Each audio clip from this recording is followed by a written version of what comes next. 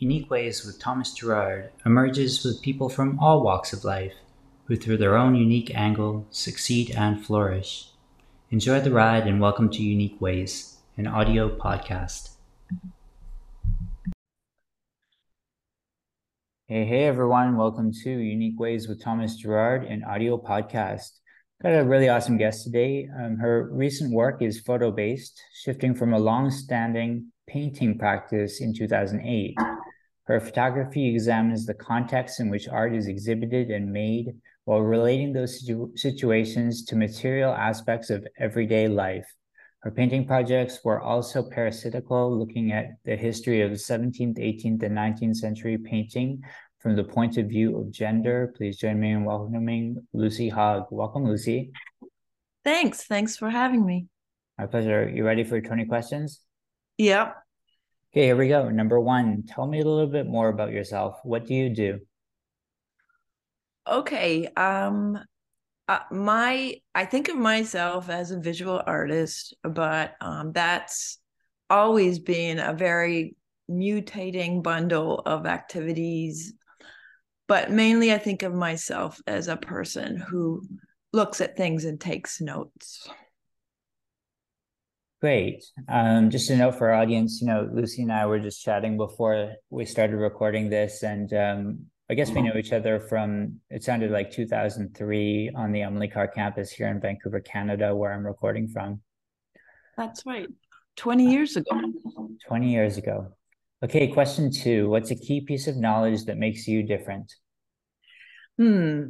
That gave me some thing to think about because I don't think of myself as very different from anyone else in my peer group.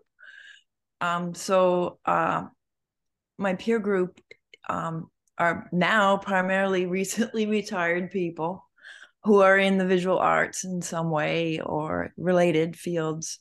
And I have friends who are younger than that, of course, but I have more in common with the former. I mean, there's more things to talk about, like parental issues or aging out. So, but with both groups, though I'm the only one who I could say was a reformed painter. That is someone who has quit paintings. So now I'm a photographer. Nice. I like that. Our last guest, Tara Rice, was talking about about her peer group and how she's trying to integrate more like young people who are up to date with trends and things like that, and Yeah. just to have that aspect. But yeah, I definitely feel the commonality between the people, especially on this podcast, and I try to break away from that if I can. Yeah. Yeah. Number three, why this of all things? Why do you do what you do? Um, well, I think it will go way back to when it didn't seem like I did anything else very well. But I went into fine arts with no real clear idea. But I had identified with the painter, and then quite strongly as a photographer, I minored in photography, but didn't couldn't do both. So I never was comfortable describing myself either as a painter or as a photographer. But you become enmeshed in whatever systems take you in. Um, so that's I mean, now I'm doing what I really think I want to do now, which is just try to not take up space, but exercise my visual imagination, my visual thinking. Nice. I like that. Today I was just kind of having to make some big decisions, some big life decisions. And I was remembering back to Emily Carr as a student and choosing communication design, and how when I made that choice, everybody told me not to make that choice and Yeah. to stay in the arts. But I made the shift and it was very rewarding. Number four, what does your future look like? Hmm. It's an interesting question to ask someone who just turned 65, Mm. because it's like when you're in your 30s, they ask you if you think you're going to have a baby, and then when you're in your 60s, people say, "Well, where are you going to end your last couple of decades while you still have your marbles, but my future is trying to just keep doing what I'm doing, but at the same time, sort everything out so I'm not leaving a pile behind me. Mm-hmm. Yeah, we often get this anecdote from guests about, I think Tara Rice said it as well, which is like to focus on the present and not be too worried about the past or future, but try to stay in the moment in a way. Yeah. Well, I did. Yeah, I feel like I really want to be in the moment, and I need to clear up the past. Mm-hmm. Mm-hmm. Awesome. Number 5, let's talk about location. How does the notion of place play into what you do? Well, it actually is pretty important as it turns out, as when I review things, and when I take photographs, I give them titles, and it's very important to be very specific about where they were, what building they were in, even if I can, what any contextual information I could bring to it. So there's a sense of, but that's in a very specific way. But more generally, I feel like I'm in between a lot of places. I'm from Prince Edward Island. I haven't lived there since I was 17, but and I don't know how on earth I ended up here in New York, but I find myself trying to navigate all the different places I've spent a lot of time in. Great. And number 6, if you had to start from the beginning, what advice would you give your former younger self? Uh, I should have quit painting sooner. I always had a conundrum around it, even in undergrad, and but you're as a young person, you have to form some kind of trajectory in order to just establish something. And Mm-hmm. so I got hired as painting teacher after I finished my master's, and that was my goal. I knew I could teach it, and I had ideas about how to teach it, and I thought it would be a good way to a good part-time job. Mm-hmm. It turned out to be a lot more than a part-time job, and took over. But uh, had I had the security of a job, I would have just switched out of painting sooner, for sure. Nice. What's a day in your life like? Oh, they're really cut up with obligations. But I also find I'm trying to stay in touch with different people I've felt close to over time. So I spend almost every day writing a note to somebody. It might be someone I haven't seen in a long time, but I try to stay in touch with people, partly because I worry about them, I worry about their health, or I wonder how we all did. That sort of started up during the pandemic. It's just staying in touch. I live in a co-op building that I basically ended up being the manager of, and so it's a horrific kind of list of administration and facility management, which I never thought I would end up doing. So I really only spend a couple afternoons working on my what I think of as my work, and working with the images, going systematically going through my archive of images that I have. I'm about 3 years behind. I was recently having a chat about Vancouver and Vancouver-based artists and how they often have to balance it with some kind of very real world Yeah. pursuit. It's kind of the only way to make it work here as well. Number 8, lifelong learning is a popular topic these days. How do you stay up to date? Um, I actually listen to a lot of podcasts, mostly uh, new history, I call it, or it's history that's become more apparent in the last while, especially after or during the pandemic. and then all through the Trump years, media analysis. And so that has continued, just listening to shows that try and make sense of the week's news and how it's being handled and how the media is handling it. I used to go to a lot of artist talks, but I think I've stopped because I don't really get any new information out of them. But if I do go, it's for anthropological reasons, just to see the crowd or see who's there and how a particular artist, for example, I went to an Andrea Fraser talk the other day, and I didn't learn anything much new about her, but I was able to see, I really wanted to know what kind of person she was. Nice. Yeah. Number 9 is, what tools do you use? Are you both digital and analog? I've actually become more and more digital. I used to teach drawing 101, Nicolaides' method of drawing the human figure. But I've become more digital with everything.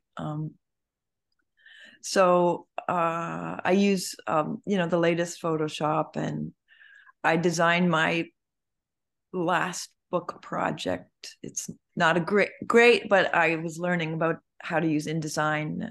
But I also use, my phone is like, it does everything. So, you don't have to have any other things around. The phone has all these apps that do all these amazing things. And I actually use my phone to write on in the morning when I wake up, because the laptop just seems too big. I also do writing on my phone. I talk about using the Notes app and just kind of plugging away. Yeah, it's fun. Because it lets me, it's like having a little sketchbook. It just lets me write in any number of situations where I would be too lazy to haul out a pencil. It's easier to tap. Great. Okay, halfway, number 10. How do you deal with work-life balance? Let me just say, not very well. But mostly everybody is always saying how they don't have enough time. So that would be my answer to that. Great. And 11, if you weren't doing what you do now, what would you be doing? I'm a very scattered person, and I've pretty much attempted everything I would have wanted to do. That includes like sewing a coat or making Christmas tree decorations. I could more easily name the things I don't want to do. And having read your questions, I know that's next on the list. Yeah, if you want to go into that, what is it that you wouldn't want to do career-wise? Well, the administration and the daily micromanagement has expanded for everyone, I think. Just buying an airline ticket, but to avoid all that, you'd have to have a personal assistant or something, and then you'd have to deal with them. So there's no way out of it. Yeah, for sure. 13, what's your favorite word, quote, or sentence? I often say Bob's your uncle a lot. And I don't know if you've ever heard that phrase. I have, but can you repeat what it means? Well, it's a funny one because it's archaic. I mean, I grew up in a small province where up until the 1970s, the population was maybe 80% Anglo-Scottish extraction. And everybody had an Uncle Bob, which would be Robert, So everybody and their dog had an Uncle Bob. But now that has changed so much. So I say it because it doesn't mean anything anymore. That's funny. How about a least favorite word, quote, or sentence? Awesome. Awesome. Because no one uses that word correctly. And I remember when people started using it, and it was Oh, it was some movie about two guys, somebody's big adventure or something. Mm, I think it was after that movie, everyone started saying awesome. And then I noticed my peers in their 30s started using it. mm, I mean, they were picking it up from their kids. mm. And it just became ubiquitous when it actually, it's a word that means fear, fear of something huge and big, like the atom bomb. Right.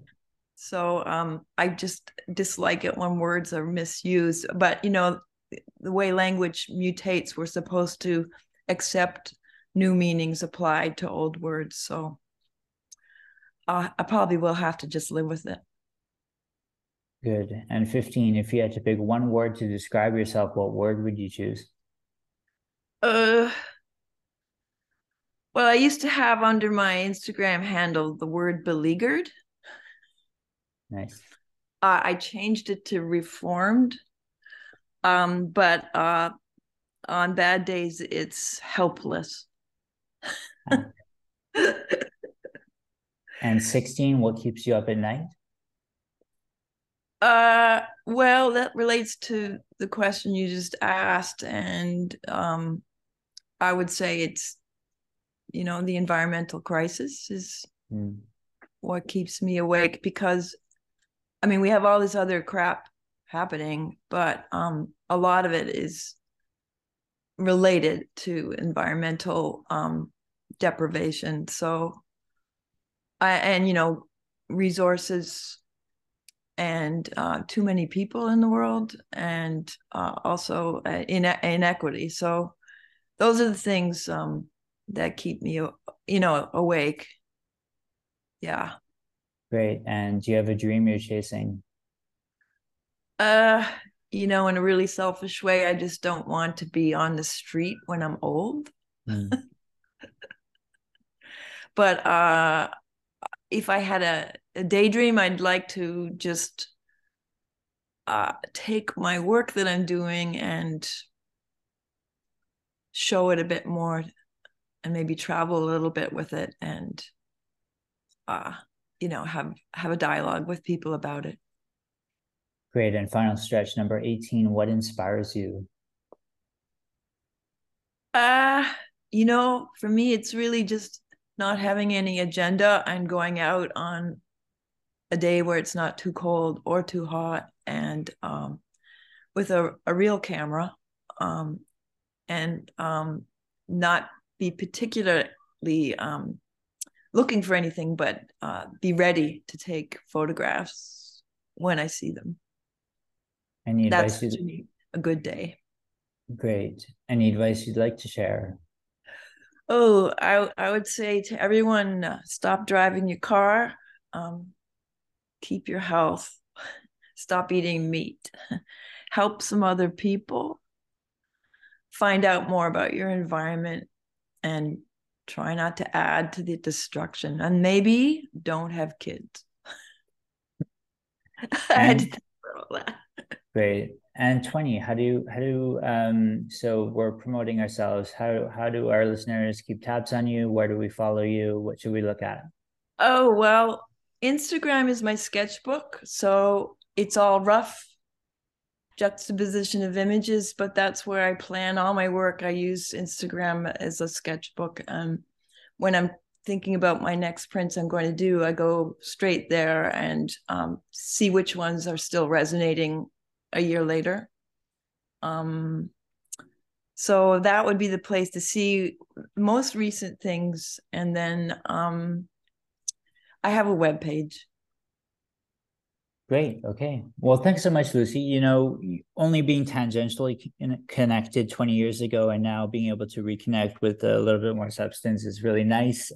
So great to hear about this transition for you into photography and kind of always wanting to do that. I think that's a noble cause. Thanks so much for being on the show. Well, thanks for all the good questions. It made me think about things. Great. Thanks. If you liked today's podcast, I encourage you to have a listen to other episodes. You can easily find them at uniqueways.ca or wherever you find podcasts. You can also find us on social media. And thank you. It's you that makes these great, and it's you who these are for. Stay tuned for more unique ways.